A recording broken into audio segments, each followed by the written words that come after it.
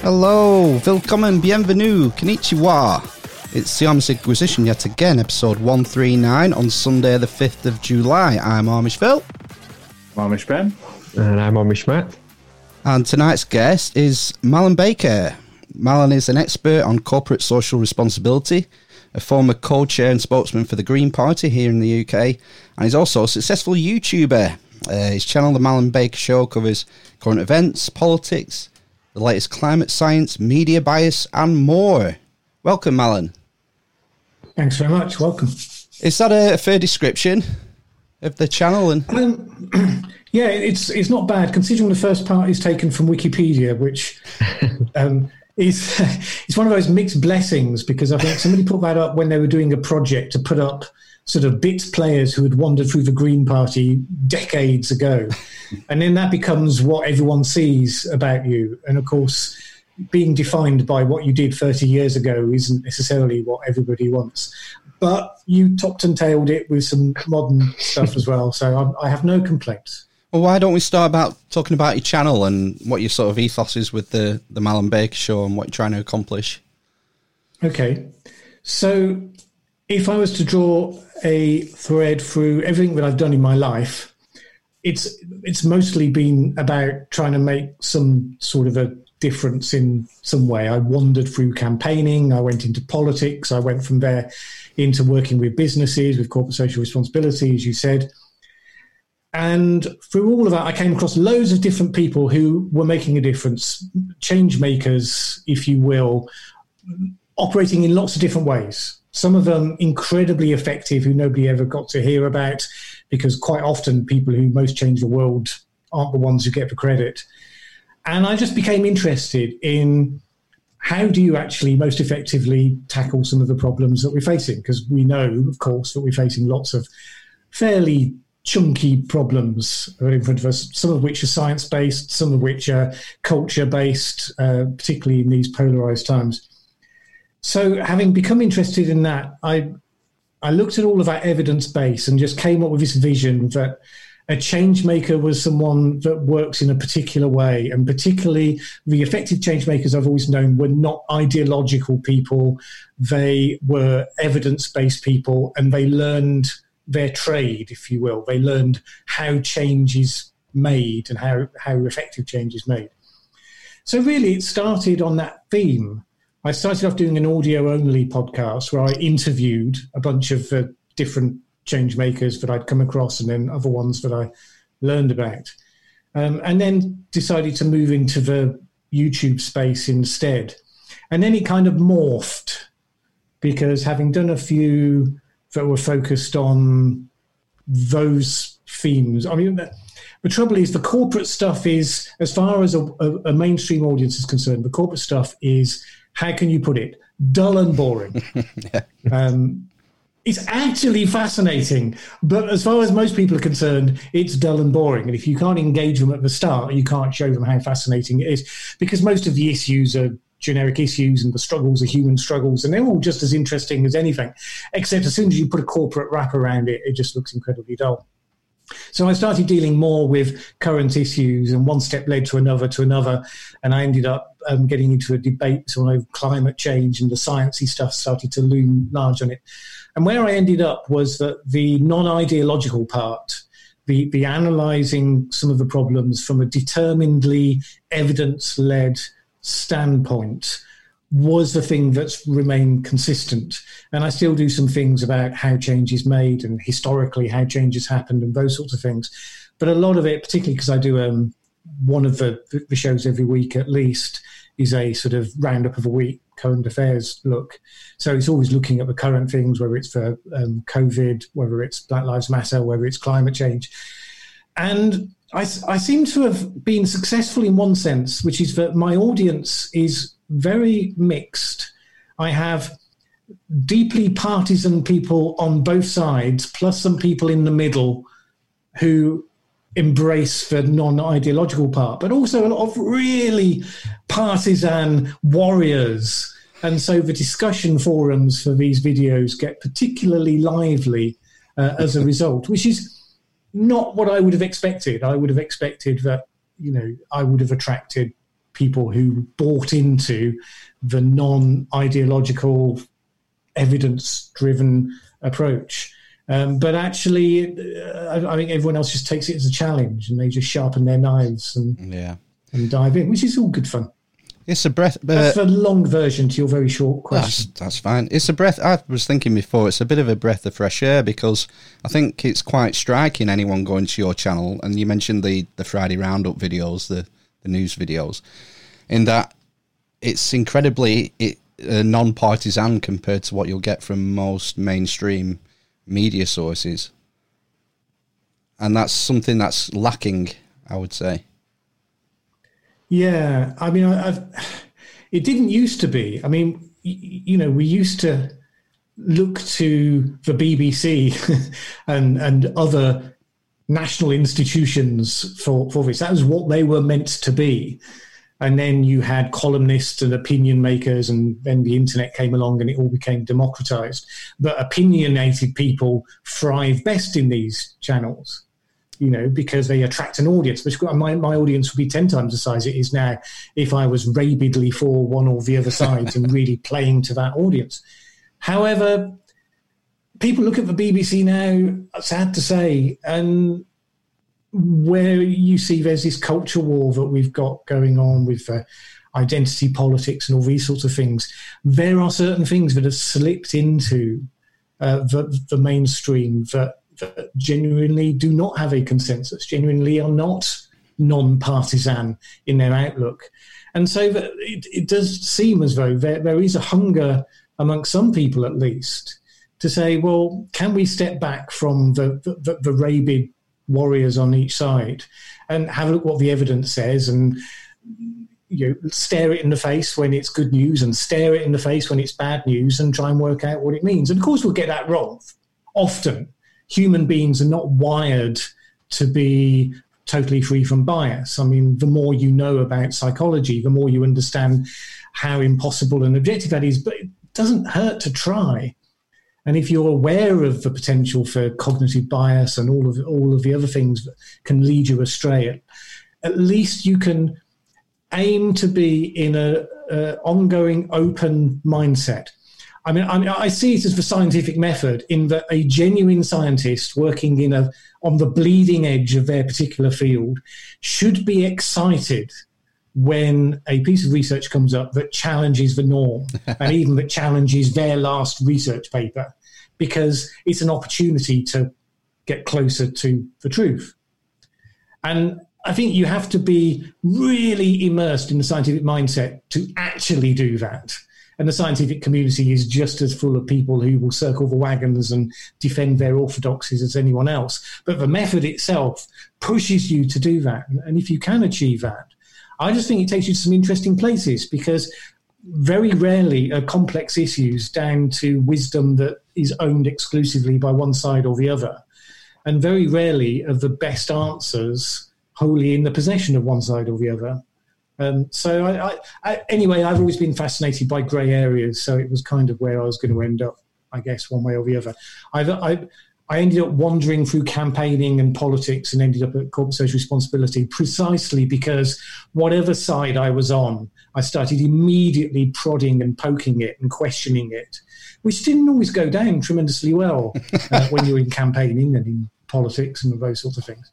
So ultimately, you end up doing a YouTube channel on your own where you can do whatever you like and upset whoever you want. Well, it's funny you should mention that, because I was pretty shocked recently when you announced on one of your videos that you'd been demonetized. Not the channel overall, but the videos. But a number of the videos. But you see, part of that is automated, because When COVID-19 came along and most of YouTube people started working from home, they weren't able to run their normal checking system as robustly as they used to.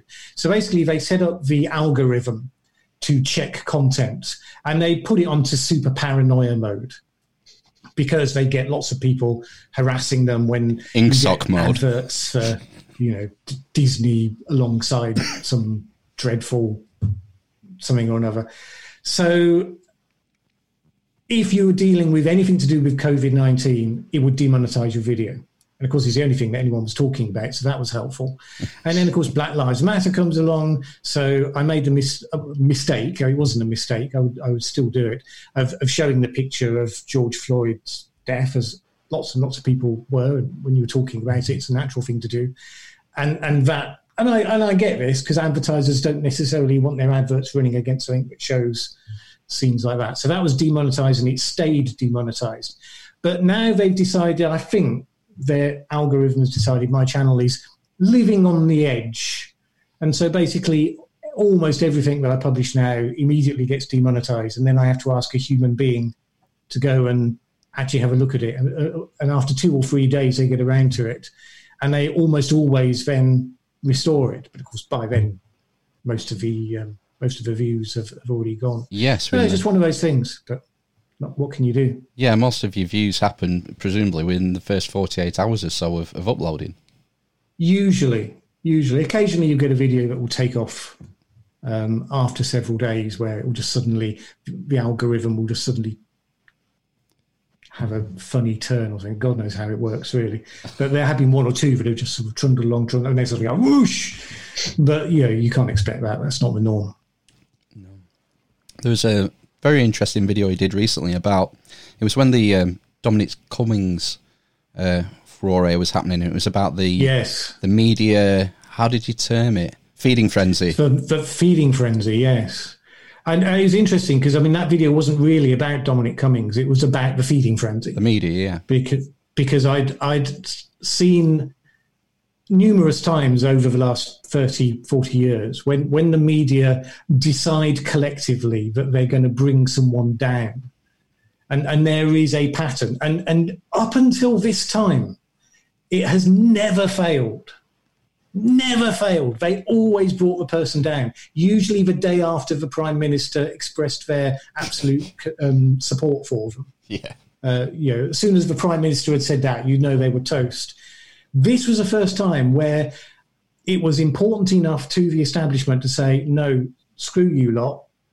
We are going to tough this one out because this person is actually playing a central role, and we're not going to have you bring them down over nonsense.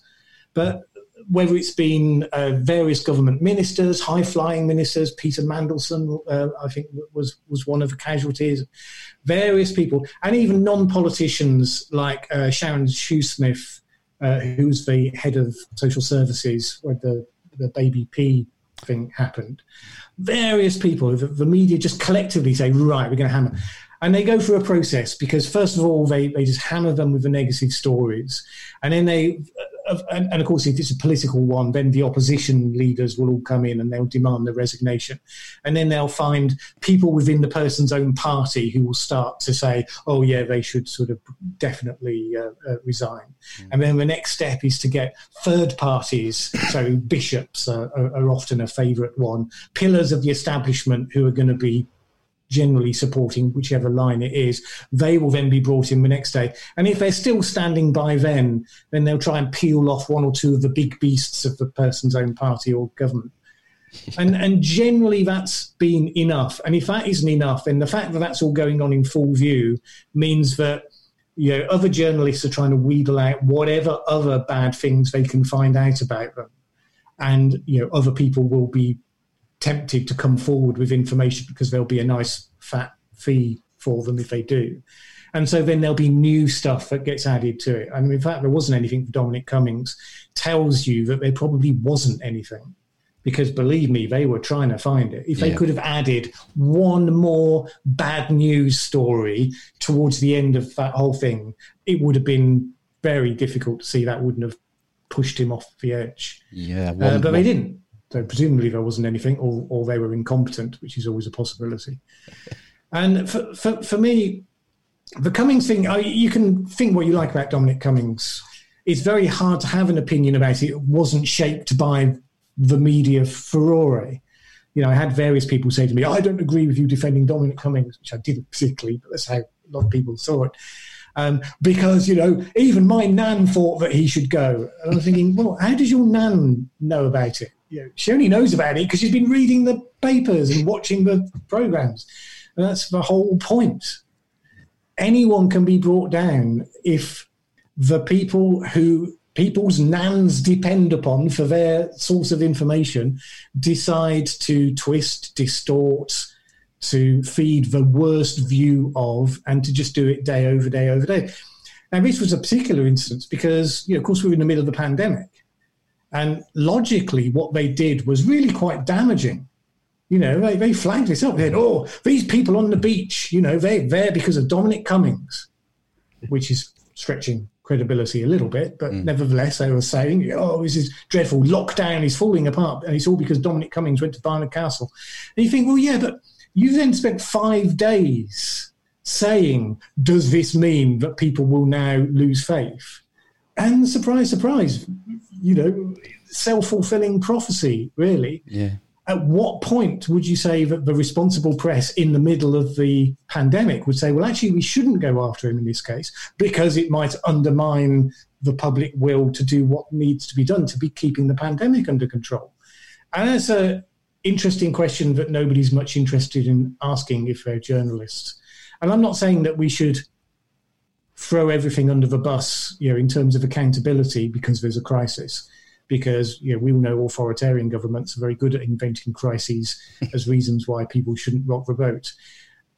But it's not the same as saying there should be no accountability. It's to say a 5-day feeding frenzy where all you talk about in the middle of the pandemic is this bloke driving to Barnard Castle, and whether or not you take any of the consequences for having done that in terms of the media.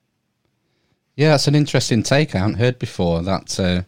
The press was sort of undermining the government in their mission to dethrone Dominic Cummings, and maybe a responsible press would have let it go maybe after a couple of days.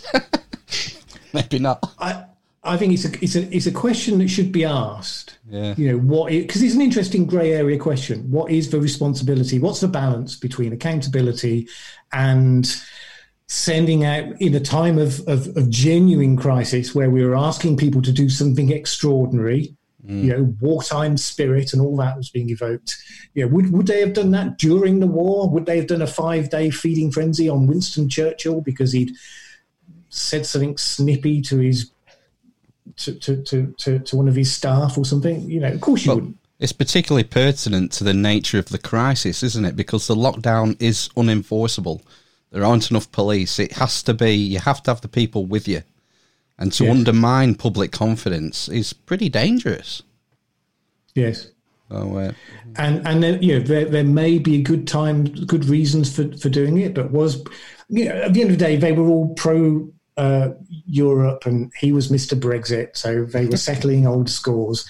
Was that a good enough reason, really? Yeah. It's an interesting question. I didn't make the video in order to push my own answer to that question. But it was interesting that whenever these feeding frenzies happen, very rarely do people notice that it unrolls in a very predictable campaign-like way. And they just see it as a natural sequence of events. Well, it's not. It's a campaign. It's well known by the people that do it what they're going to do and roughly in what order and how it works and how it brings down the quarry.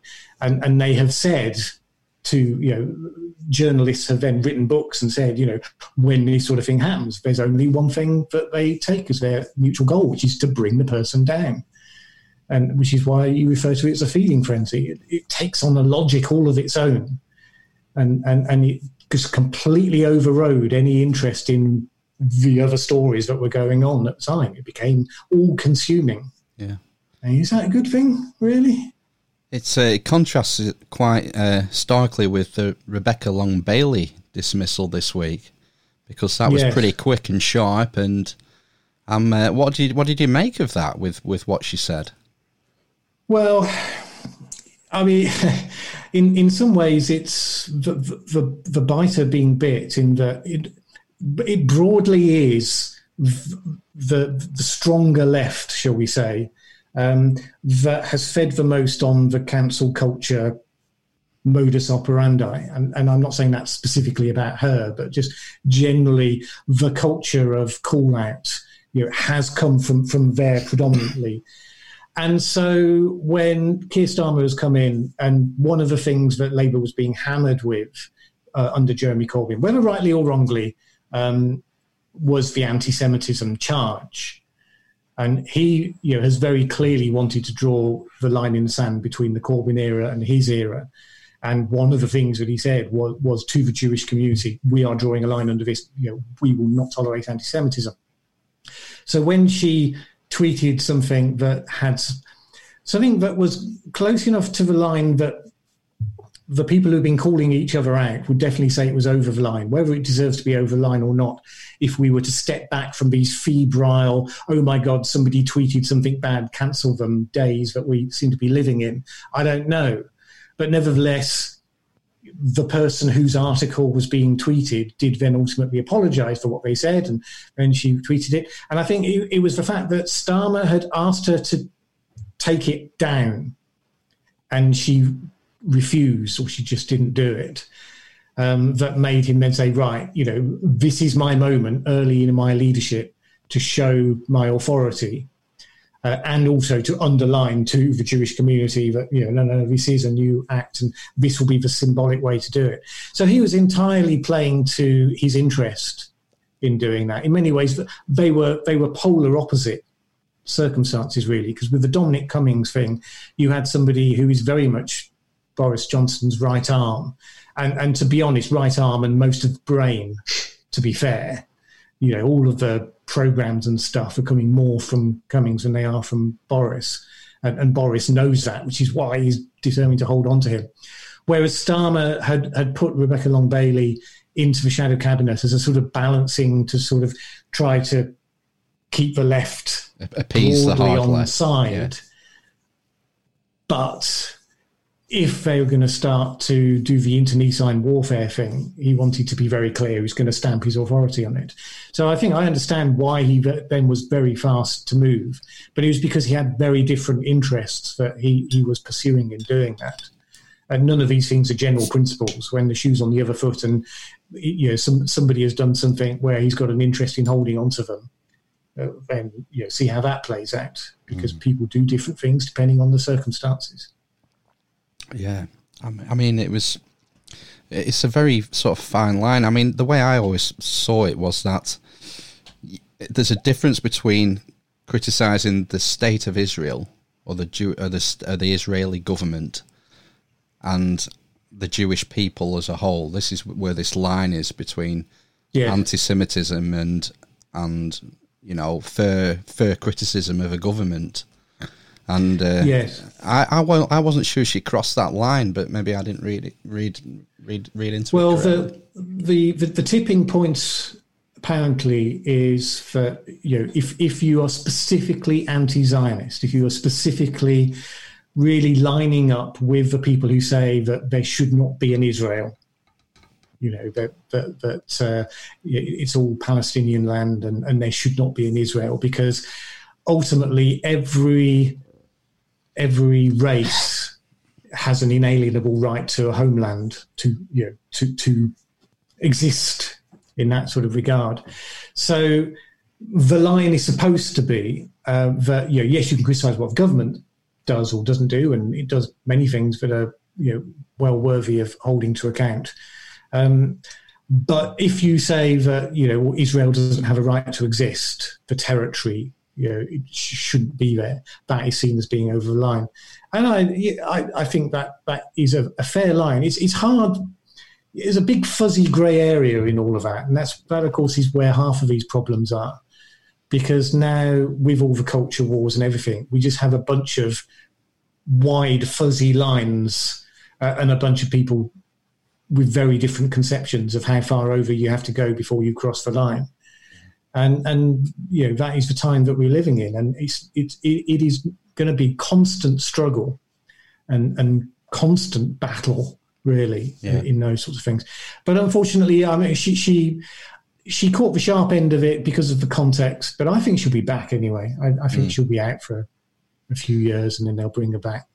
I think part of the struggle is for ordinary people like us is finding reliable channels of unbiased information and non-partisan news. I mean, what advice would you give to someone who's looking at the internet, looking at social media, looking at YouTube and trying to find clear, honest news in a way? Well, it's tricky. I mean, it depends on context because there's lots of different types of news you can be looking for.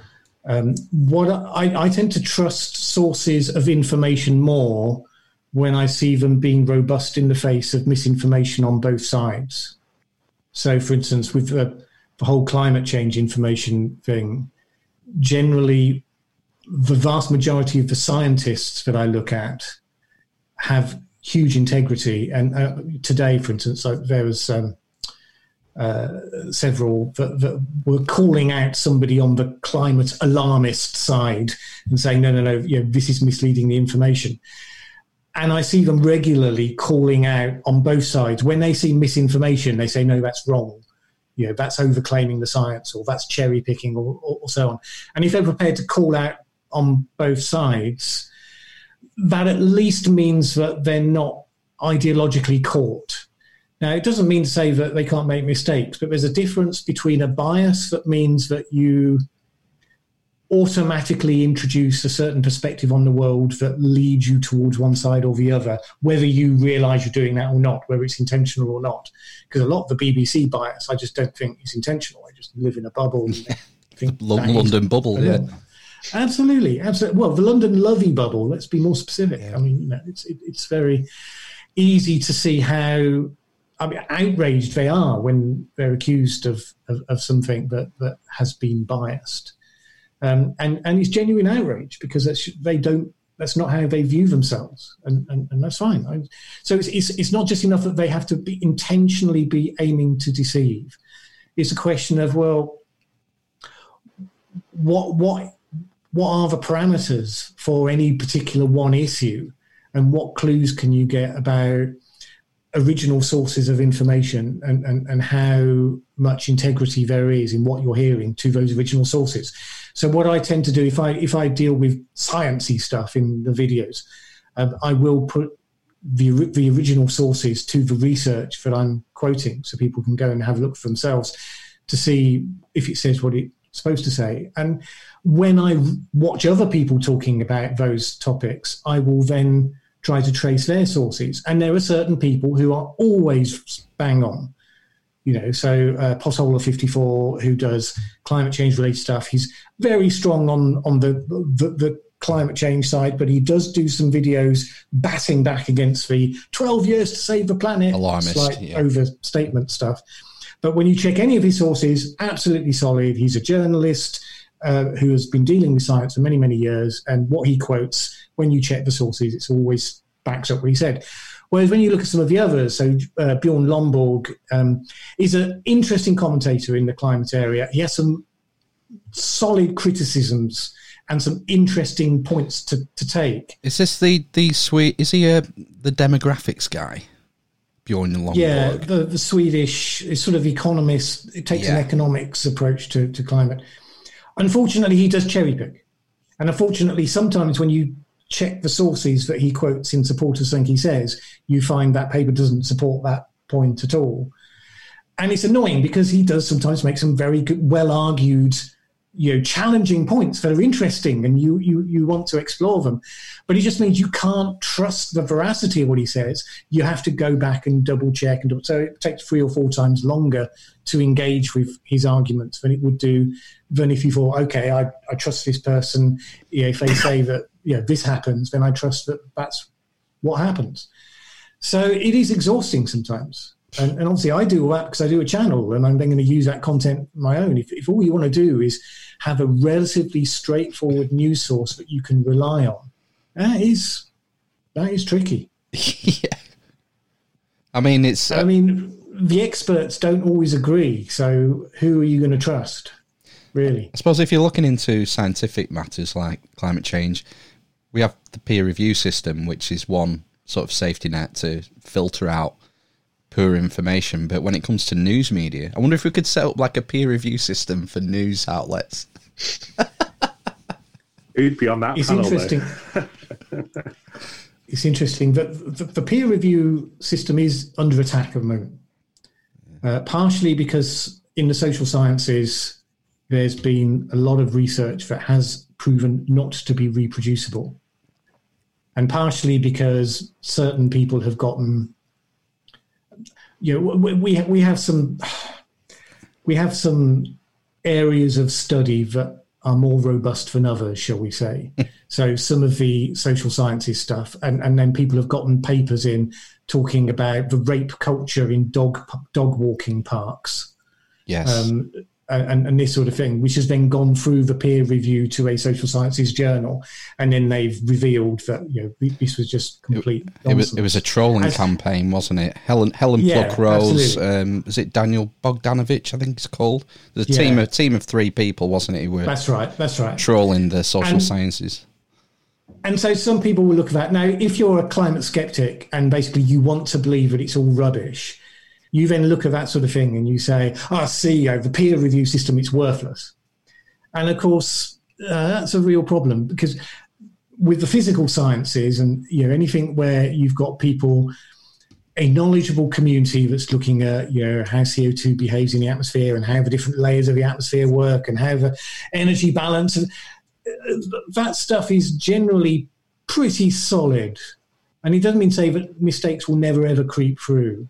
And it doesn't mean to say you couldn't end up with a little sort of clique effect where some people are a little bit less demanding of their buddies' papers than others. There are certain things that you need to pay attention to.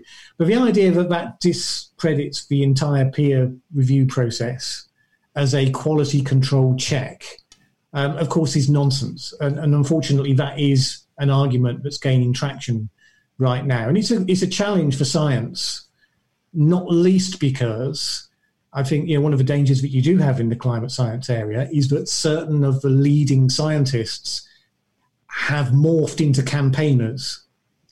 And it's always dangerous to do that, because the scientific mindset is always delighted when new evidence comes up, even if it challenges the orthodoxy. The more you get to being a campaigner, the more resistant you are to things that kick back against what you're campaigning for. And the danger is you become a better campaigner than you become a scientist. And if that starts to feed through into the system, then you get more and more people raising concerns that, well, maybe this is a rigged system. And every time I've looked at climate science papers, I don't see any evidence it's a rigged system. And generally, the core science stands up incredibly strongly. But, of course, it's like justice. It's not only got to be fair, it's got to be seen to be fair. And there is a little bit of a crisis of confidence with the whole expert community, frankly, after COVID-19. But in that area, it's under heavy attack. And I'm not sure people quite take it seriously enough yet. But there is some merit to those attacks, even though it's quite wide of the mark on the basics. Well, what did you make of the, what's he called? The guy who did the COVID prediction? Neil Ferguson modelling, which launched the lockdown. Yes. Obviously,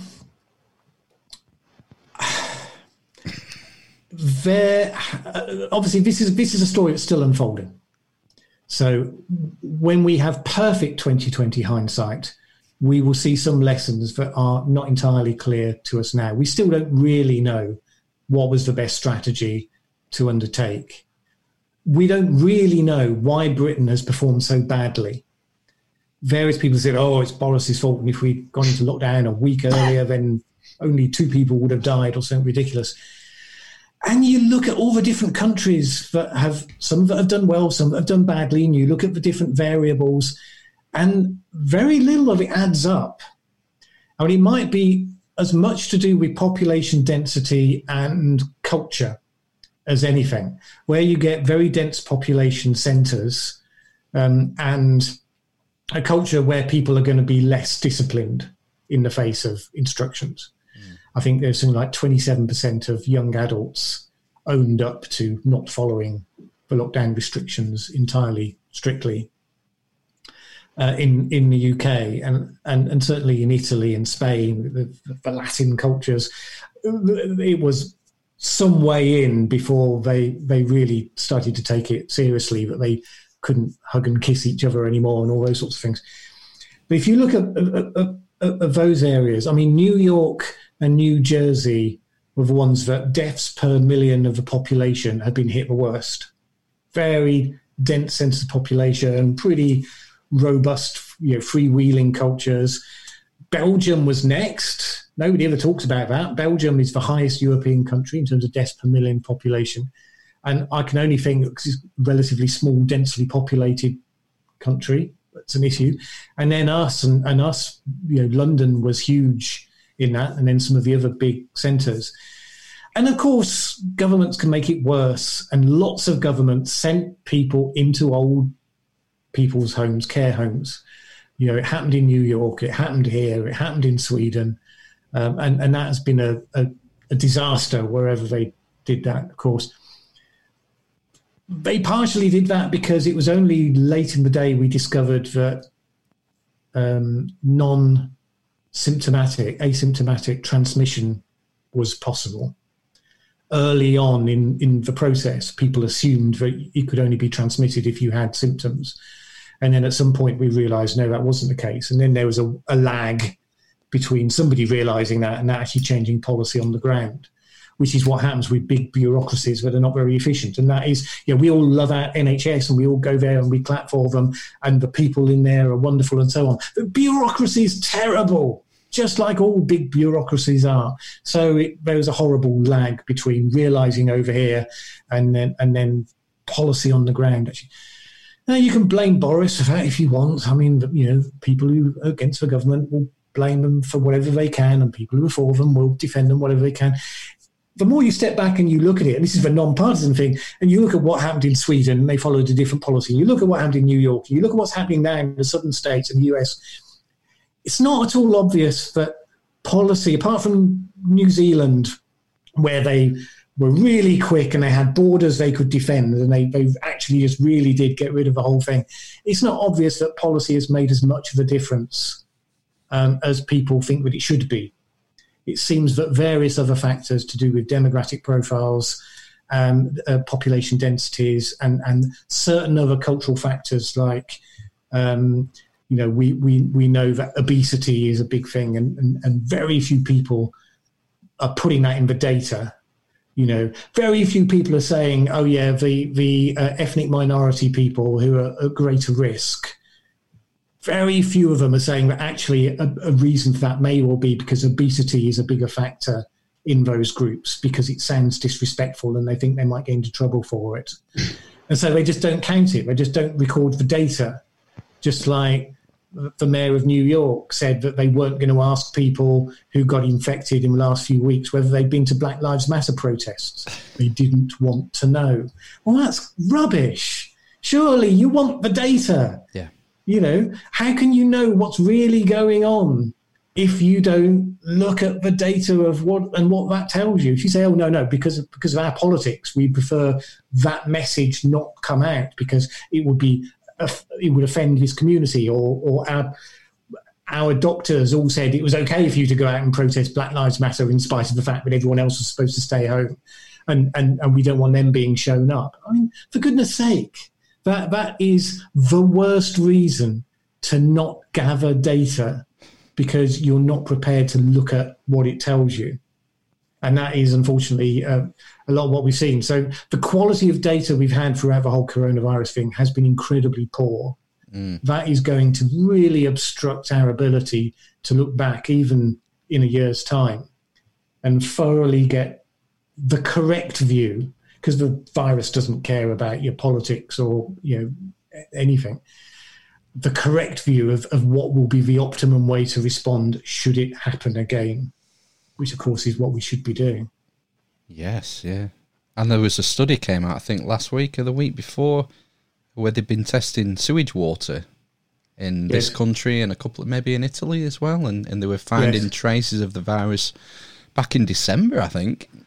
Yes, So, it was far more widespread than people realised before we had heard of it, and this was one of the reasons why we got hit so hard. I mean, going back to Ferguson, this was what he said in his evidence to the Parliamentary Select Committee a few weeks ago, which was that we were seeded by Italians and Spaniards, and the thing is that we had hundreds arrive at once carrying the virus. So they'd started off by, oh, there's a case, quick, let's contact trace it. There's a case, quick, let's contact.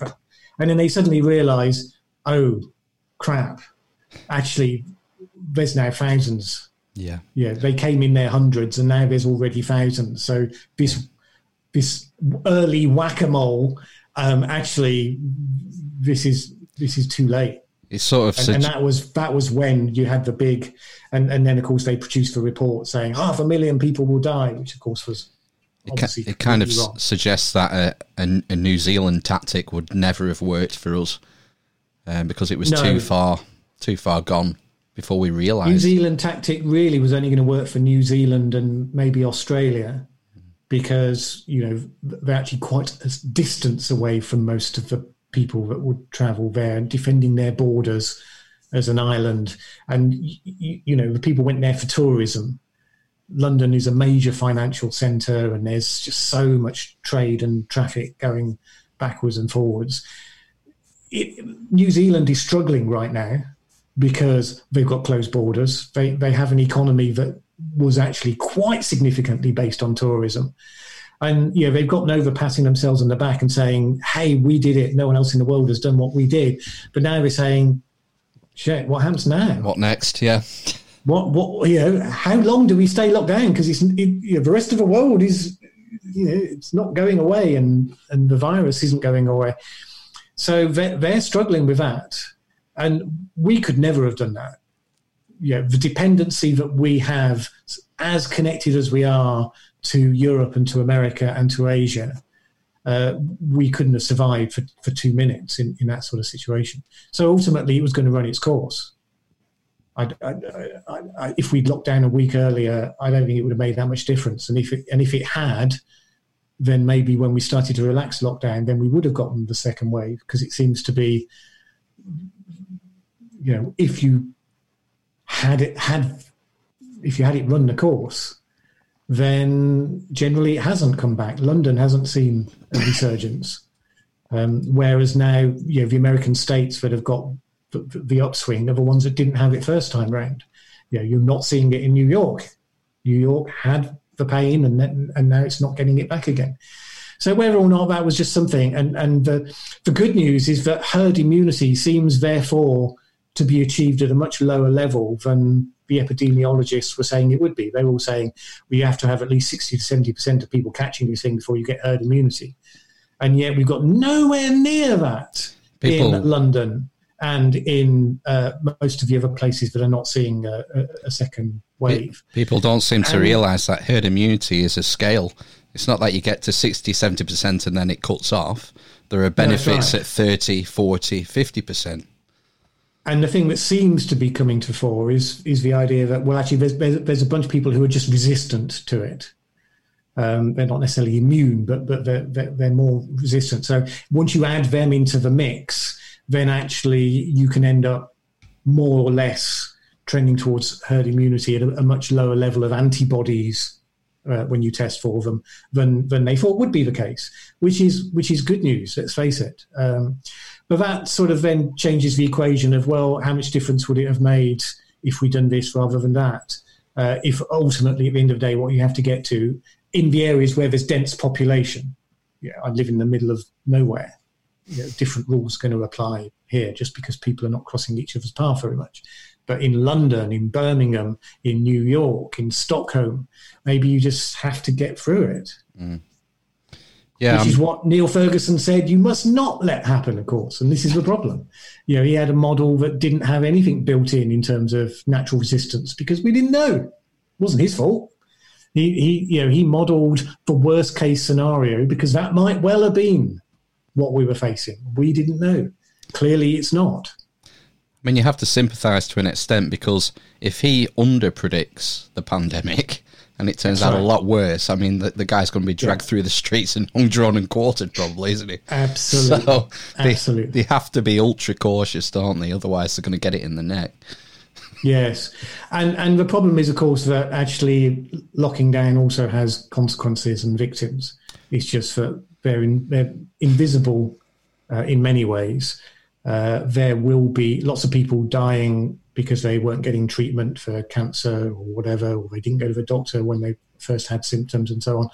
None of them will be recorded as consequences of the lockdown, and we can only speculate, therefore, at those numbers. And, of course, the economic damage we're going to be living with for quite some time to come. And really, over the next few months, we've got a downward spiral to go through before we start picking up again. Unfortunately, the pubs opening doesn't solve it on its own. Sad though that may be. So yeah, and of course that's not factored into any of the models either. Oh. If you had a model that was saying which is the least harm policy, maybe it would have been lock down the care homes, lock down the hospitals, lock down the fragile people with pre-existing conditions, and then let everyone else sex, drugs, and rock and roll, mate. That's a vote winner. Get to that 60-70%. It's your duty. Get out there. Sex, drugs, and rock and roll. Until the point where you catch the disease and you can stop, obviously. I was reading that very onerous. That a lot of the second surge or second wave in the States tends to be from the younger generation, people in their 20s and 30s, and that this could actually be a good thing, this second wave that's happening in some of the other states in the US. It could be, except that you've got to assume that the younger people who catch it initially, lots of them will be asymptomatic. How could it possibly not be the case that then some of that gets passed on to the older group? I mean, obviously, hopefully they have learned the lessons about the care homes, but nevertheless, surely this will then start to feed through, and then you'll start to see death rates pick up a little bit. And you do have to then ask, well, how did it end up targeting this younger group?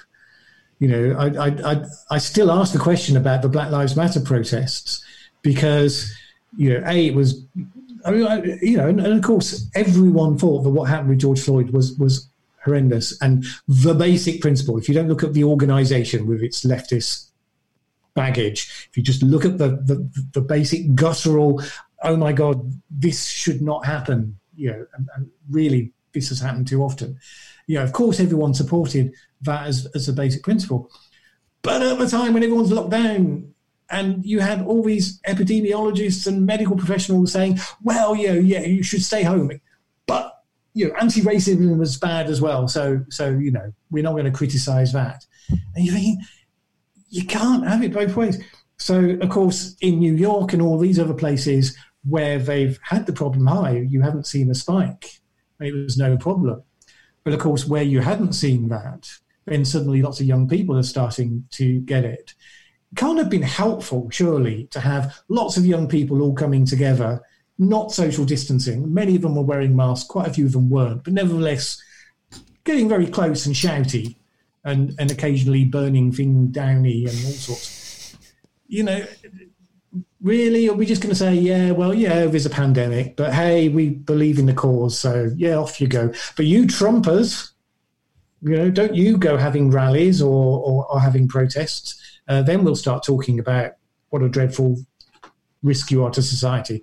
And then you wonder why America is so polarized and why the Trump election happened in the first place.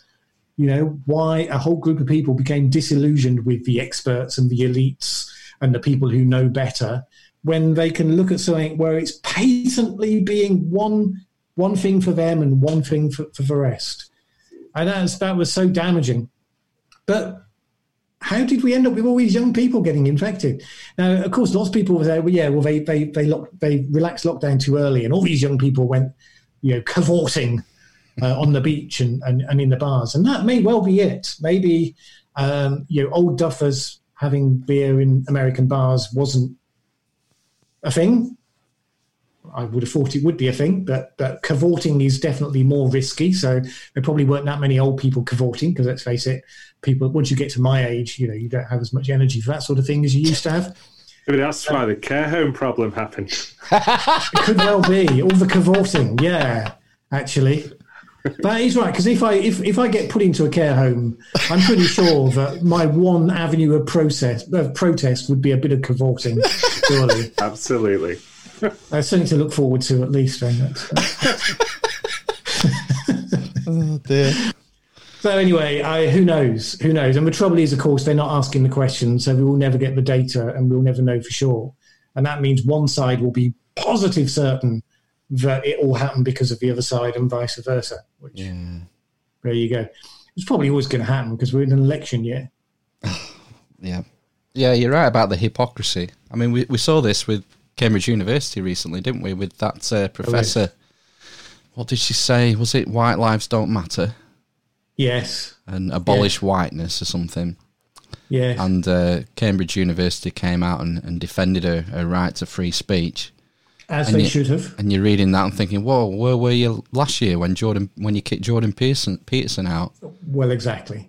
And they've doubled down again this week because they've got rid of David Starkey. Yes. And it's such nonsense, really, because, I mean, what he said was he was in full flow, and it was just a figure of speech. And, even if you can tut at it and you can say, oh, he's a bit of an old racist and so on, does that actually mean you have to throw him out of every single job that he's got? Really? Have we got to the stage where the fact that there are millions of people in the country who are not woke enough for the standards of today? Are you really cancelling everyone who says a passing thing when they're talking about? Is that where we are? Because ultimately, who really? I mean, they can't even find a host for the Oscars because they can't find anyone who stands up to scrutiny enough. So no wonder they can't find a statue of anyone who is pure enough to be allowed to stand. I mean, really, none of us. What they say, yet let he who is without sin cast the first stone. It's your favourite quote from the Bible, Ben, in it. Exactly. Yeah, I mean, the worry for me is that, I mean, personally, I quite like David Starkey. I like the fact that he's brash and blunt, and he tends to insult people from time to time. But I think if we get rid of everyone like him, we're sort of diluting our culture and sanitising it. And I want to hear interesting voices. Yes, and I think by and large, where people aren't dependent on institutions, they can do that. So Douglas Murray, has said that he can say what he wants. Because he writes books and writes for the Spectator, and they're not going to cancel him.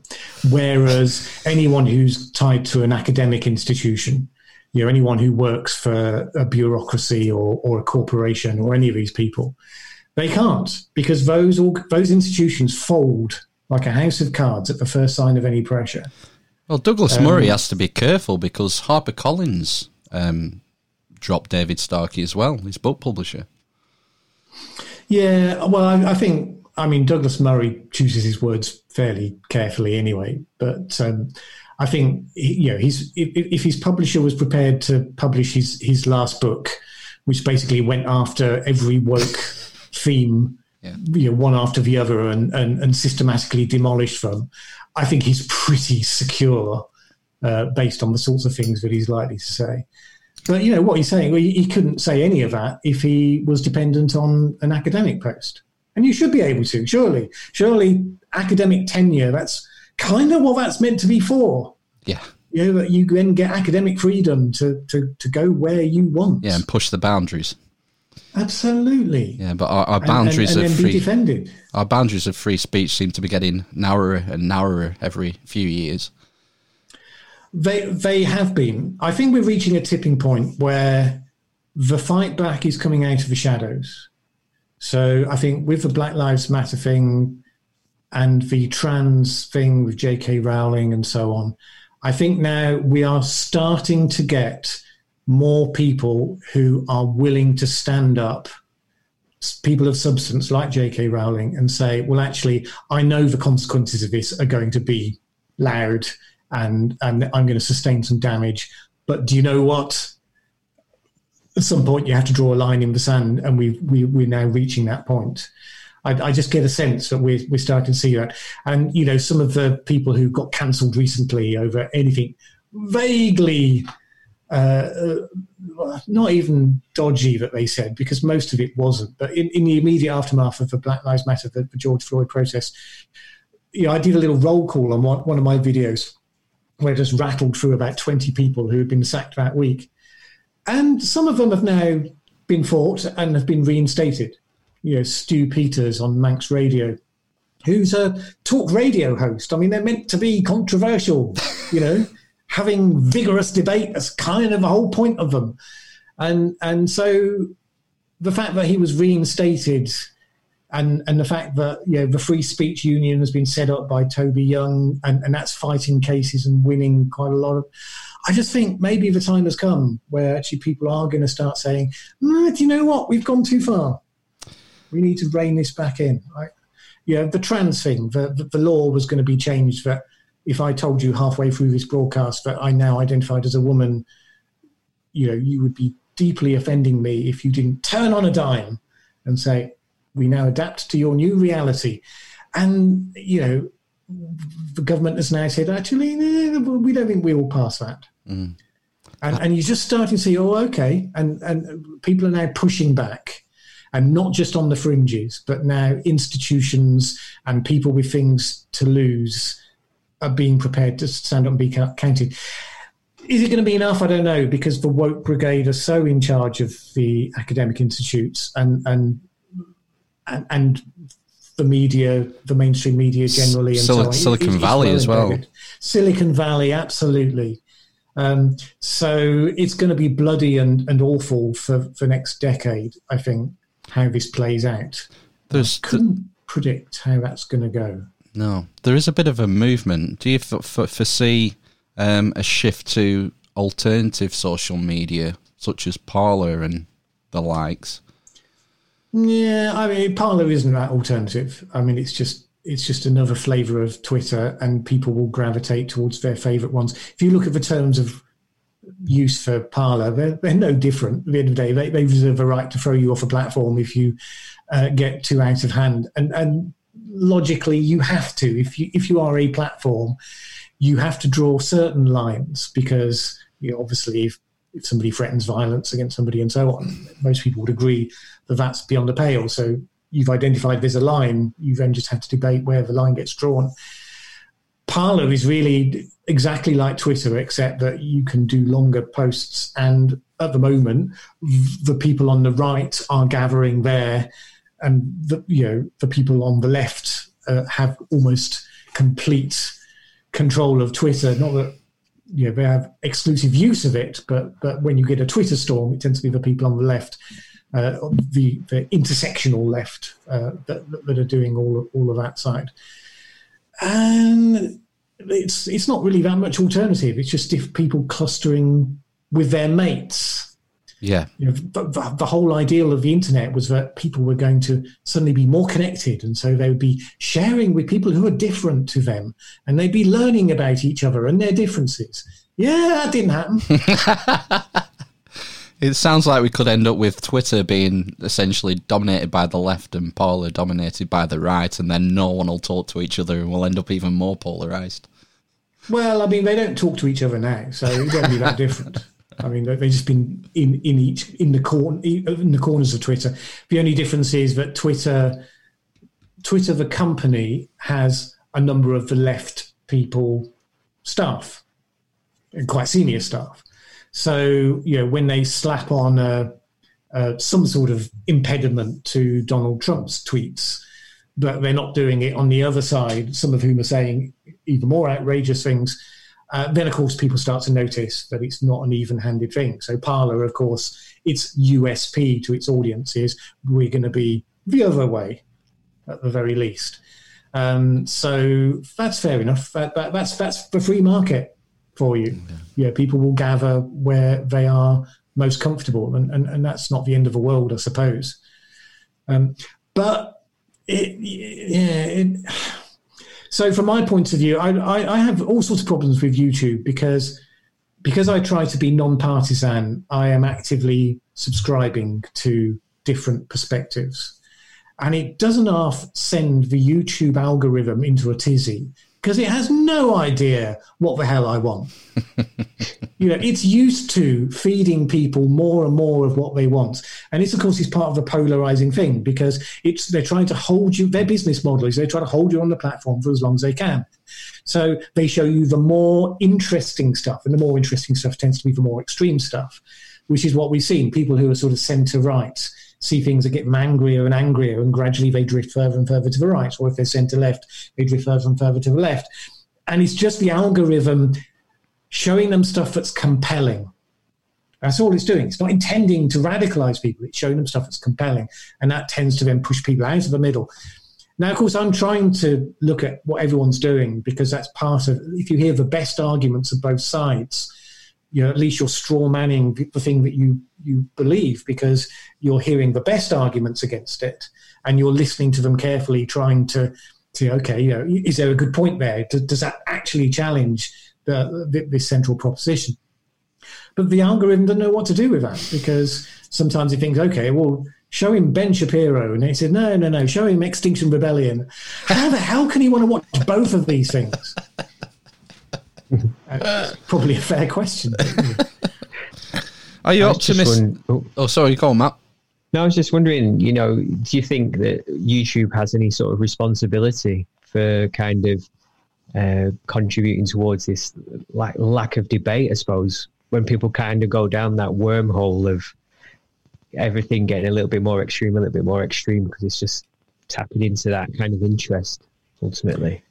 It is difficult, but it is their responsibility, yes. I mean, the thing that they didn't realise, so having done the corporate social responsibility thing, I've seen this in that there are certain types of companies where the standard commercial rules don't quite apply. They sort of do apply, but there's a limit. So if I sell widgets, then the more widgets I sell, the more profit I make.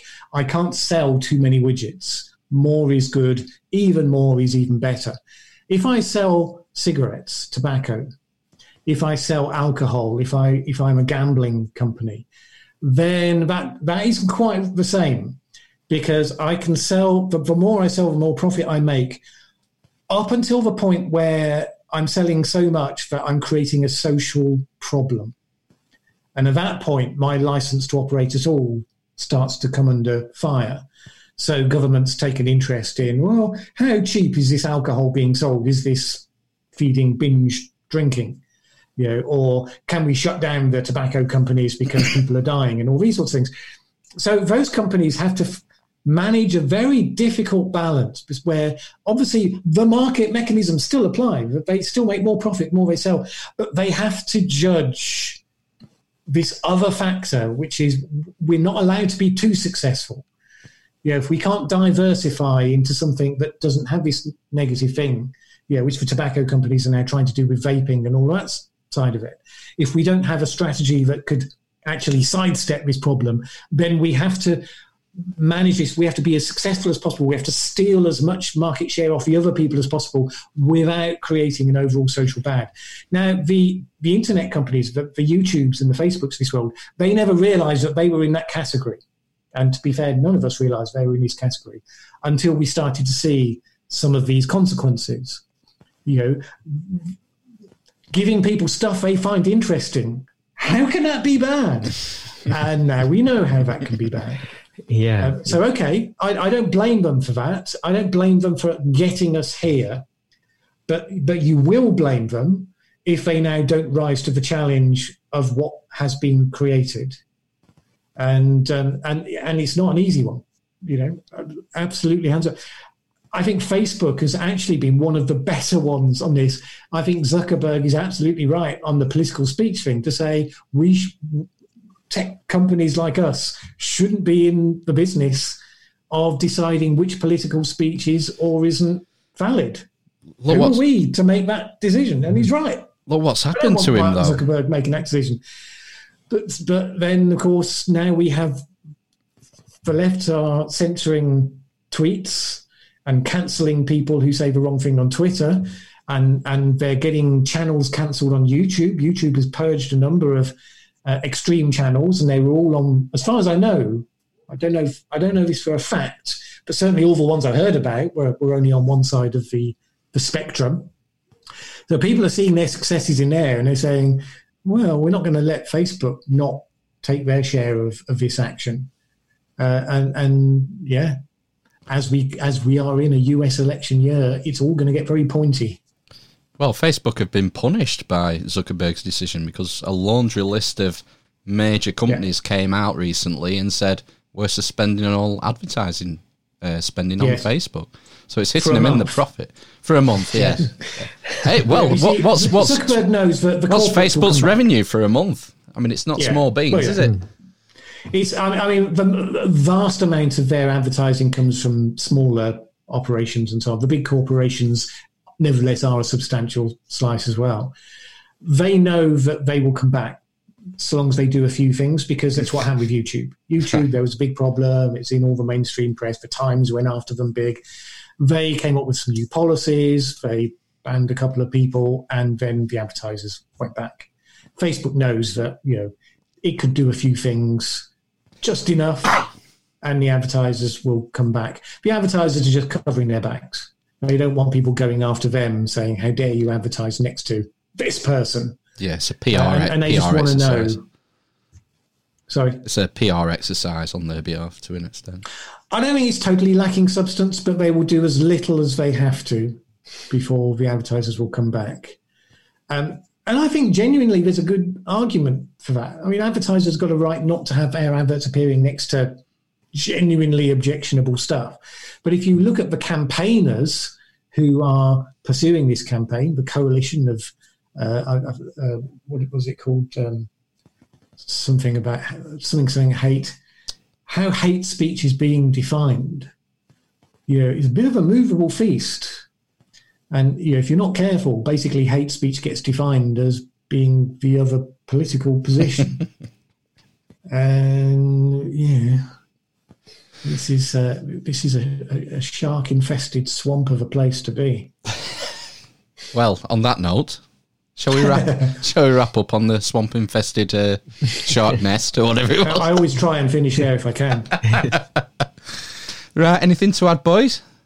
No, that's fantastic. Thanks very much, Mallen. That's very informative and a great chat. Thank you. Mm-hmm. No, you're very welcome. It's been a great discussion. I've hugely enjoyed it. Thanks very much for inviting me. You're more than welcome. Thanks very much for your time. We'll see you next week, eavesdroppers. Carl Littlerud next week, isn't it? I think so. I hope so. Sounds silly. Okay, don't forget, eavesdroppers, links in the description. You want to find Mallen's YouTube channel, his social media, Patreon as well. You have a Patreon account, don't you, for supporters? Just to cover all those YouTube demonetization videos. Yes. Okay, we'll see you next week. Cheers. Ta-ta. Bye for now. Bye-bye. Wakanda forever.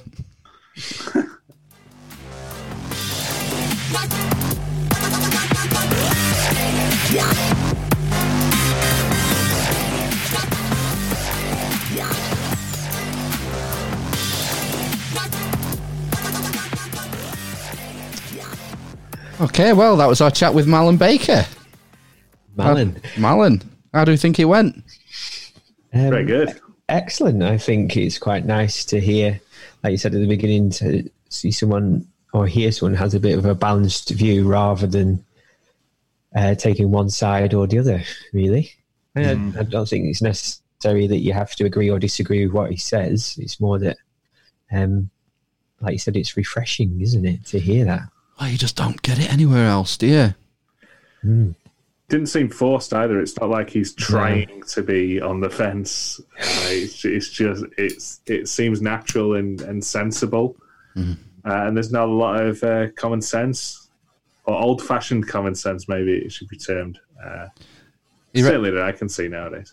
I forgot to mention while we were talking to him, but he recommended this book, The True Believer, by Eric Hoffer. Yes. And it was also recommended by the guys who do No Agenda. Adam Curry and John C. Dvorak. And it's really good. I think you might like this one, Matt. And you know how good I am at recommending books. I know. I've nearly finished Travels with Herodotus as well. So yeah, nearly done. You can drop it in my porch, and I'll leave it there for 72 hours, and then I'll be all right to read. Then. So you read the bit where I think was he in Egypt and he was being followed up a tower. Oh, yes, that was quite intense. Spoilers. Intense, yeah, sorry. Depends. Are you not listened to the audiobook yet? No, yeah. I need to have time to listen to something other than my own internal cog. How is the voice actor of the audiobook? I've not even not even looked at it. I just went, oh yeah, Herodotus, click. You've got 18 credits. It only goes to 6. I'm sure did they stop taking money after 6, or are they? Did he heck? You've got 6 credits and you're not getting any more. I don't think so. Has your debit card changed the last year? No. Oh. Let's check in now.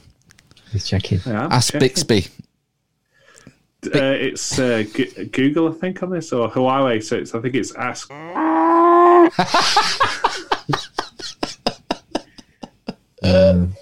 That's you fired, Ben. Yeah. We talked about David Starkey. I've got the clip, if you're interested to hear it. Yeah. Yeah, I'm a bit... Did you hear it? I didn't hear it, no. I've read it, and out of context, it does sound a bit... I want you to hear it in context, because out of context, it does sound quite bad. Oh, well, this sort of starts with the statement. So right. See what you make of it. Slavery was not genocide. Otherwise, there wouldn't be so many damn blacks in Africa or in Britain, would there? An awful lot of them survived. What again, there's no point in arguing against globalization or Western civilization. They are all products of it. We are all products of it. The honest teaching of the British Empire is to say, quite simply, it is the first key stage of world globalization. It's probably the most important moment in human history, and it is still with us. Its consequences are still on, and generally speaking, in most ways, actually fruitful. There are downsides, again, as the Brexit vote demonstrated. So that's how you go about tackling it. And as for the idea, as I said, that slavery is this kind of terrible disease that dare not speak its name, it only dare not speak its name, Darren, because we settled it nearly 200 years ago. We don't normally go on about the fact that Roman Catholics once upon a time didn't have the vote and weren't allowed to have their own churches, because we had Catholic emancipation. And you know what? We had Catholic emancipation at pretty much exactly the same time that we got rid of slavery in the 1830s. Mm-hmm. We don't go on about that. It's a bit of a tricky one, isn't it? I think personally, there's a difference between, if he's using that kind of analogy, isn't he, or whatever, between Catholicism and slavery. But I think the issue with the slavery thing is that was mainly or totally people taken from Africa, wasn't it? Black people. And I think it's naive to say there isn't an ongoing issue with racism. There's probably still an ongoing issue, but probably in my kind of feeling to a lesser extent of, I suppose, ill feeling towards Catholic people as well, or whatever. What's it called? When sectarianism? Sectarianism, yeah. That's still an ongoing issue, isn't it, in some places? But I'd probably say that racism was... Northern Ireland? Yeah, I know, yeah. But it's not... I don't think it's just there, is it? No, certainly not. No. But I think racism is probably a bigger issue. I don't know. Or is that because it's talked about more? Oh, I don't know. I think his main gripe is the comparison between slavery and genocide. And his tone is is that what is he disagree? Someone made a comparison between slavery and genocide, and he's disagreeing with that. Is that what it is? Yeah. Right. Okay. And it's almost an exasperated tone. It strikes me out, And that's why he says so many damn blacks, because it's almost mockery. He's almost mocking the theory that there's some sort of plurality between slavery and genocide when they're completely two different things. And I think it's a bit of exasperation that's coming out in his language.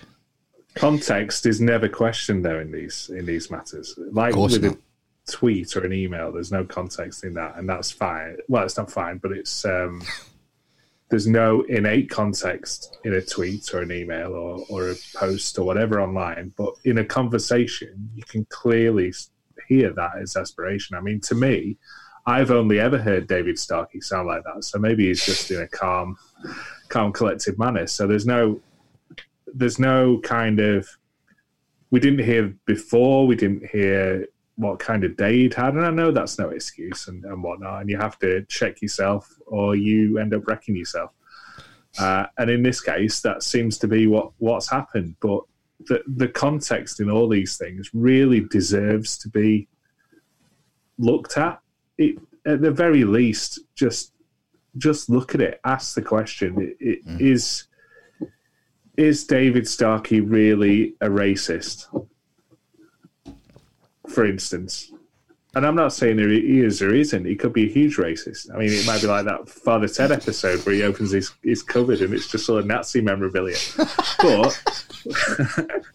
But he might not. And you know, who knows who's asking how he's feeling about it now? Who's, you know, there's none of those questions are asked. At the end of the day, you know, he's just another person like us all. I watched the whole thing, the whole 50-minute video. Oh, is he a massive racist? No, I mean, it was standard. It was a standard David Starkey performance. That's what he's like. He's very passionate and opinionated. But that's why I find him interesting and entertaining. Doesn't mean that I have to agree with everything he says. It's just, you know, he's a good orator. He's incredibly eloquent. I think the phrasing "damn blacks" was a poor choice. I think personally. Yeah, absolutely. You can't say that. No. And with it coming out so kind of naturally, is that the kind of thing that he would just use in everyday parlance? And, you know, you could argue that, he's old. Silly old David Starkey. Ugh.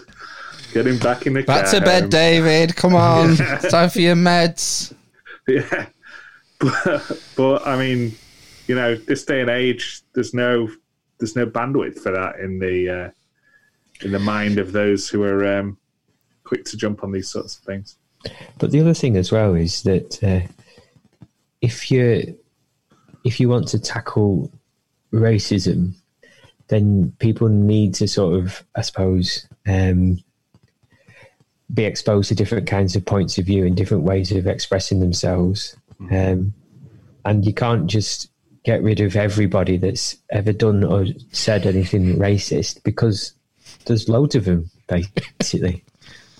And is it not about sort of giving a person the opportunity to change? We don't. This is the biggest problem: is we've no road to reformation or reconciliation.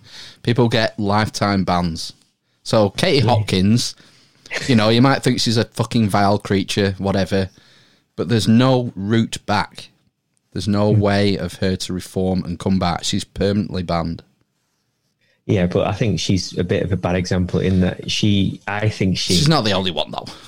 Well, no, yeah, but she is in that I personally think that she would say anything that would cause outrage, basically, and that's her modus operandi. That's what she's known for, and that's what she makes money out of. I don't think that that's her particular views on anything. She just says it to generate clicks. She's a merchant of outrage. Exactly, yeah. Yeah. So it is a bad example. We still talk about it. It is a bad example, but there will be other people on the spectrum who've had a fairly unblemished life on social media, and then they will make one comment, one tweet, like the wrong post. I think that one of them, was it not that, we talked about this ages ago, that girl I think she said something pretty bad. Sort of used some racist terms that were pretty bad. Was she going on a flight?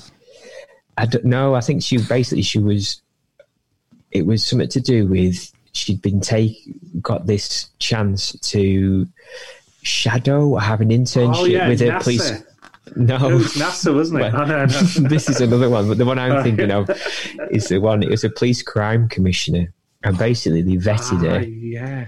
And she came up fine, but then somebody went on a Wayback Machine and found a Twitter account, and she'd said, like, I don't know, she's used like the N word or something when she was 13 on Twitter, and she was like 17 now. But there's no chance for that person to change and grow and, mature basically, and actually realise, it's not appropriate to use those words. And and then she's basically been tarnished, hasn't she? She's lost out on that opportunity. 13 though, string the parents up. This is a problem with doing it retrospectively, isn't it? Yeah. You know what? There's a gap in the market for, and I was thinking this when Mallen was talking earlier. Some kind of woke insurance for celebrities and personalities, whereby you give me lots of money a month. And we'll have a look. Well, maybe there's a PR wing of this company that'll have a look and strike any odd tweets from the record. But yeah, keep paying your premium, and if you say something untowards, we'll cover your salary till it all blows over. I bet you any money people are insured against that kind of stuff. There must be. As soon as it started happening, it becomes a what is it? Occupational hazard. Yeah. So I bet you people I'm sure Page 3 models had their boobs insured, haven't they, and things like that. If it ever happens to what they make money out of. Is that even still a thing, Page 3 models? So just in case you have racist boobs, though.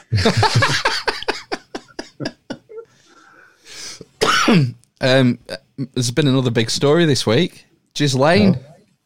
Oh yeah. Ghislaine did not kill herself. Ghislaine Maxwell is on suicide watch. Yeah. So the feds have pulled her in. Yeah. What do you think's going to happen?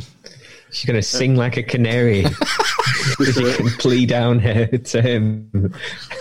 Yeah. Do you think they'll let her? I don't know. Yeah, that's the other thing. The Illuminati not come after her. Well, there's been reports from like her friends who say she's not going to say anything. Definitely not going to say anything. Is that Prince Andrew? Protect him. Is that Prince Andrew coming out saying that? Probably, yeah. I bet he's sweating now, isn't he? He will be. She's in the photos, isn't she, with him, with that girl? Well, it seems, well, this is all allegedly, isn't it? But it seems like she was like the fixer. Like she used to... Allegedly. Yeah, that's what, yeah, allegedly. Yeah. She used to find these girls and sort of groom them, and she was allegedly. like the good cop. Allegedly. Yeah. Oh, it reverses each time you say it. It's like Uno or shithead. Number one. Yeah. Have you watched the documentary about him on Netflix? Oh, I didn't know there was one. Yeah, it's okay. I wouldn't say it's like amazing. How old is it? Recent, I think. Right. Recent. Sometime this year. The woman, the blonde woman, I can't remember her name, who accused Prince Andrew. I think she's the one who said that she had sex with him or something. And then they have like some kind of electrician. So did you say something then it cut off? Just allegedly. All right, okay. I've got you 6. Yeah, thanks. They have an electrician who's worked on his Bahamas compound or something, telecommunications, something like that, saying about people that he saw there, like Bill Clinton, but he says that he saw he said, not us, he saw Prince Andrew and that blonde woman having sex in a pool or something. Oh my God. He says it on the documentary. Bill Clinton's had like 26 flights on the Lolita Express. Yeah. Well, they did. They talk about that quite a lot, about some work in Africa they did together. They're flying backwards and forwards on his plane quite a lot. Oh, well, there was some sort of philanthropic mission to Africa. It's the Clinton Foundation, is it called? Oh, yeah, the Clinton Foundation. Oh, we're going to have to ask the odd... Oh, when's the odd man coming back? It's next month, isn't it? Yeah. Oh, my God, I bet odd man's nuts deep in all this shit. Yeah, because we know a lot about the Clinton Foundation with Haiti and whatnot. But yeah, I think Kevin Spacey was involved in that mission. It's a real who's who. Oh, you look at the flight manifest. You got Jay-Z, Beyonce, Will Smith. Oh God, just name 3 black people. Can't do that. Can I? Kevin Spacey. Cancel it out. Cancel it. Yeah, Bill Gates, Jim Carrey. Right. Do you think some of them will be doing humanitarian work though, and not know about all the? God, I hope so. Bill Murray. Bill Murray's on the flight manifest. Yeah, but the thing is you've got to the way it was sort of. You got the impression in the documentary was that this was very much his fetish. Was that basically he wanted young girls to come and massage him and then wank him off, or then he would then try and allegedly have sex with them or whatever. Jim Carrey. Allegedly. Well, the problem is you end up with guilt by association, don't you? Yeah, and I think the other thing is as well that he obviously started to surround himself with these people because like it makes him more likely that nobody's going to touch him. But what was quite interesting is where his money came from. It sounds like he's always been a bit of a fraudster, or was always a fraudster, I should say now. How did he get so rich? Banking originally. It sounds like, if I remember it correctly, he went to university. I think he might have dropped out, and then he somehow bagged a job as a college professor, assistant professor, without having the qualifications to do so. And then he got a job in some kind of banking company off the back of some connections he made, and then they subsequently found out that he'd lied about on his application about his experience and stuff. And this guy sort of talks about it and says, I decided to give him the benefit of the doubt because he was really good at what he did and kept him on kind of thing. But then they fell out, and then he went to go and he worked with the guy, a man who owns, I think he's a billionaire who owned, one of the things he owned was Victoria's Secret. And I think he made a lot of money from that, but he owned other kinds of things as well. And he managed his money. But what they kind of allegedly, they kind of intimate in the documentary is that he sort of ingratiated himself with this older gentleman who may or may not have been his lover, and basically learned loads of stuff that you could blackmail him with, and this guy paid him off like $500 million or something. Do you know, I was just going to say that the conspiracy theory is that he made his money and got these jobs through blackmail. Yeah. Using these illicit activities that he's been involved in. And that you would draw high-powered people to your island, get them in compromising positions to insulate yourself and provide yourself a living. They talk a lot about some kind of, is the Attorney General of Florida, or some kind of attorney. Is that what they're called? Attorney generals, the people like the elected people that decide, who gets charged with what and whatnot in the state or whatever. District attorney. Yeah, that's it. I think he was like the Miami one, and they cut a deal with him originally before he got arrested the second time. And anyway, this guy who cut the deal with him ended up being working in the Trump administration, and was fired for something. I don't know if it was to do with him or something else. I can't remember now. But it's all kind of really dodgy. I mean, there are links with Trump, aren't there? But as far as I'm aware, I believe Trump severed ties around 2007, but I could be wrong. No, in the mid-90s, I think it was. Was it the mid-90s? Right, I thought it was the noughties. He'd like to make a big play, or he likes to make a big play, doesn't he, on this? This is quote in a book saying that he noticed that he liked young girls and he didn't want anything to do with him. But apparently it was more to do with a falling out on business deals or something. Yeah. Do you think he killed himself? Yeah, I do. In the way the documentary sort of puts it, basically what he's done is 2 days before he killed himself, he tied up his estate in a trust so that it'd be virtually impossible or very, very difficult for all these people who are coming out of the woodwork to make claims against the estate for his money. And I think he's killed himself and done that and personally planned it all. Who's the beneficiary of the estate? His brother was the sole beneficiary. But I think it's been tied up in some kind of really complicated trust that he's not really got any control over it or something either. Right, so was his brother involved in the business then? Not that they mentioned. Right. There wasn't really that much mention of him in the documentary. Wow. I remember. Just more towards the end, saying that he was the sole beneficiary, but then he changed it to this trust arrangement so that they couldn't go after the money as easily. But the thing is what tends to be with people who abuse people, it tends to be the feeling of power, and the only control he had, I suppose, at that point was he knew he was indicted, was he, on life sentences, I think, for rape and people trafficking and whatever. But it would have been a life sentence. It would have been, yeah. Yeah. So his only control there is to take his own life and then fuck over all the people that he's messed around with by saying, right, you're not going to get my money either, kind of thing. Wow.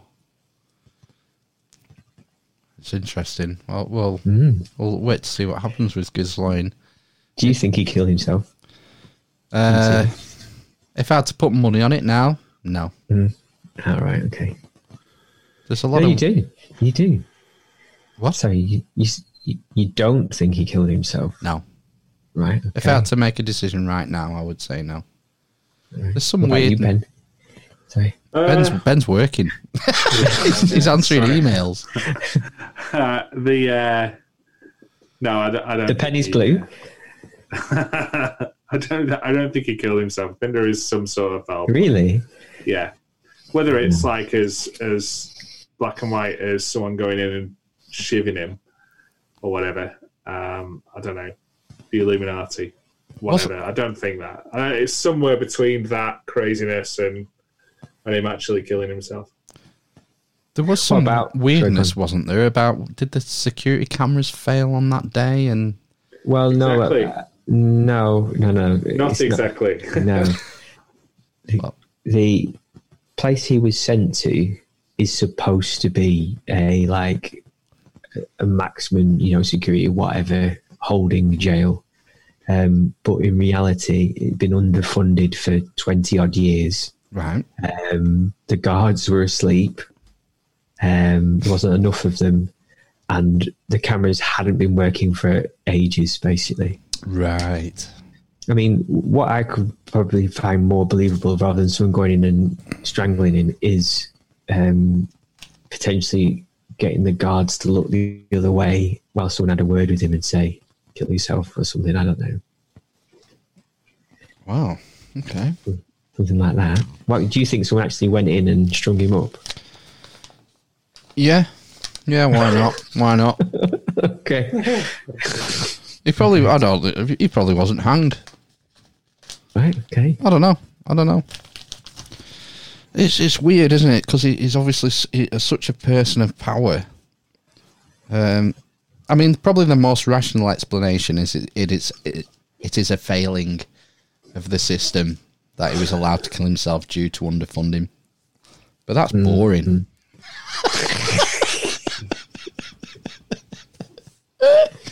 Well, I'm leaving open the possibility. A lot of powerful people connected to him, we know that leaders bump people off. This is nothing new. And, you know, would people in America be beyond that? I don't think so. I suppose you could administer some kind of drug and then hang him from the bed or something. Wasn't it not like 6 feet tall or something, the bed? Yeah. That's 6 feet tall. Did they go through the mechanics of how he hung himself? No, nothing like that. Right. So I thought it was like a 6 foot tall bunk bed, and it's like, well, how do you hang yourself off that? Well, people kill themselves in prison all the time, don't they, unfortunately? Yeah, I don't know. It's not an uncommon thing for someone to hang themselves in prison, is it? Off a bed or off anything. You'll know, eavesdroppers, if you've ever been arrested, the first thing they do is take your shoes off. You know, before your belt. Before they throw you in the slammer. I wonder what I can't remember what he said. I think it was his shirt. I think they said he hanged himself with. I thought it was the bed sheet. Well, right, maybe it was a bed sheet then. He would have to rip it up, wouldn't he? And make it into a rope. It's a very difficult thing, though, that, isn't it? To hang yourself. Like that, you must have that will to stay alive or whatever. It must kick in at some point. Self-preservation is the number one governing instinct we have, isn't it? Unless he's like, if the bed was 6 foot, I'm pretty sure he wasn't a tall man. He might have even been shorter than me.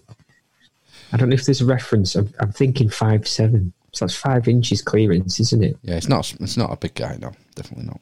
So potentially he could have could he tie his own hands? But you see what we're doing here? We're trying to rationalise this story that we're being told. I mean, it's just a bit fishy. I just think it's fishy. But the other thing as well is people get put on suicide watch in hospitals and, you know, prisons all the time and manage to kill themselves, don't they? Yeah. Yeah. I don't know. We'll never know. No, I don't think so. Maybe a JFK, won't it? This one. Yeah, let's not get started on that. So, I'm going to finish this tonight. I've only got about eight more pages of The True Believer, and then on to the next one. Crush that in a weekend. Oh, have you? Yeah, started Friday night. And then I'm going on to a beastie one after that. Herodotus. It'll take me a few weeks. No, it's about the Jewish revolt of 72 AD. Okay. That one. Destruction of the Second Temple. I love Jewish history. Right. Well, like well, it's not Old Testament, but, you know. Where's the Jewish... Well, you know, Solomon built the first temple, King Solomon. And then that got destroyed, and then in 70... David. Sorry? I thought it was David. No, Solomon. Yeah. Solomon and Hiram Abiff. Hang on a minute. The telly in the front rooms has switched itself on. Whoa, get on to Soul Sisters Paranormal. I think my wife might be doing something on her phone. Oh, no. What is she doing? She's just a bit creepy. Dear. Oh, it's not the Ring. You haven't put the Ring in the video player, have you? No. Some jerky woman's going to come crawling at you in a minute. Thank God I don't have a video player anymore. Jerky. Some jerky Japanese chick. Dead pale. Oh, it freaked me out when I first saw that. Yeah, I don't like thinking about that one. No, it's the jerky stuff. It's so natural. Yeah, and she moves fast, doesn't she, and slow, and sneaks up, and and she's down a well, and yeah. Right then, should we do one? Yeah. Right. Yeah. Nice debrief. Yeah. Are we including this in, or what? Is it going to be? What's the idea, Ben? Yeah. Yeah. Okay. You might have to edit that first. The Ask Siri thing, maybe. I don't know. What was that? What was that? I didn't hear Well, it. I'm going to say it again, am I? Because I had a Huawei phone. All right. Okay. What you have to? I think it'll be all right. What are you on about? You'll have to listen back. Okay. You'll have to cut all this bit out as well. Right then, we'll disappear then. Okay. Until next time. Ta-ra! Jeffrey Epstein didn't kill himself. Jeffrey Archer. Is he still alive? I think so. Ghislaine's alive.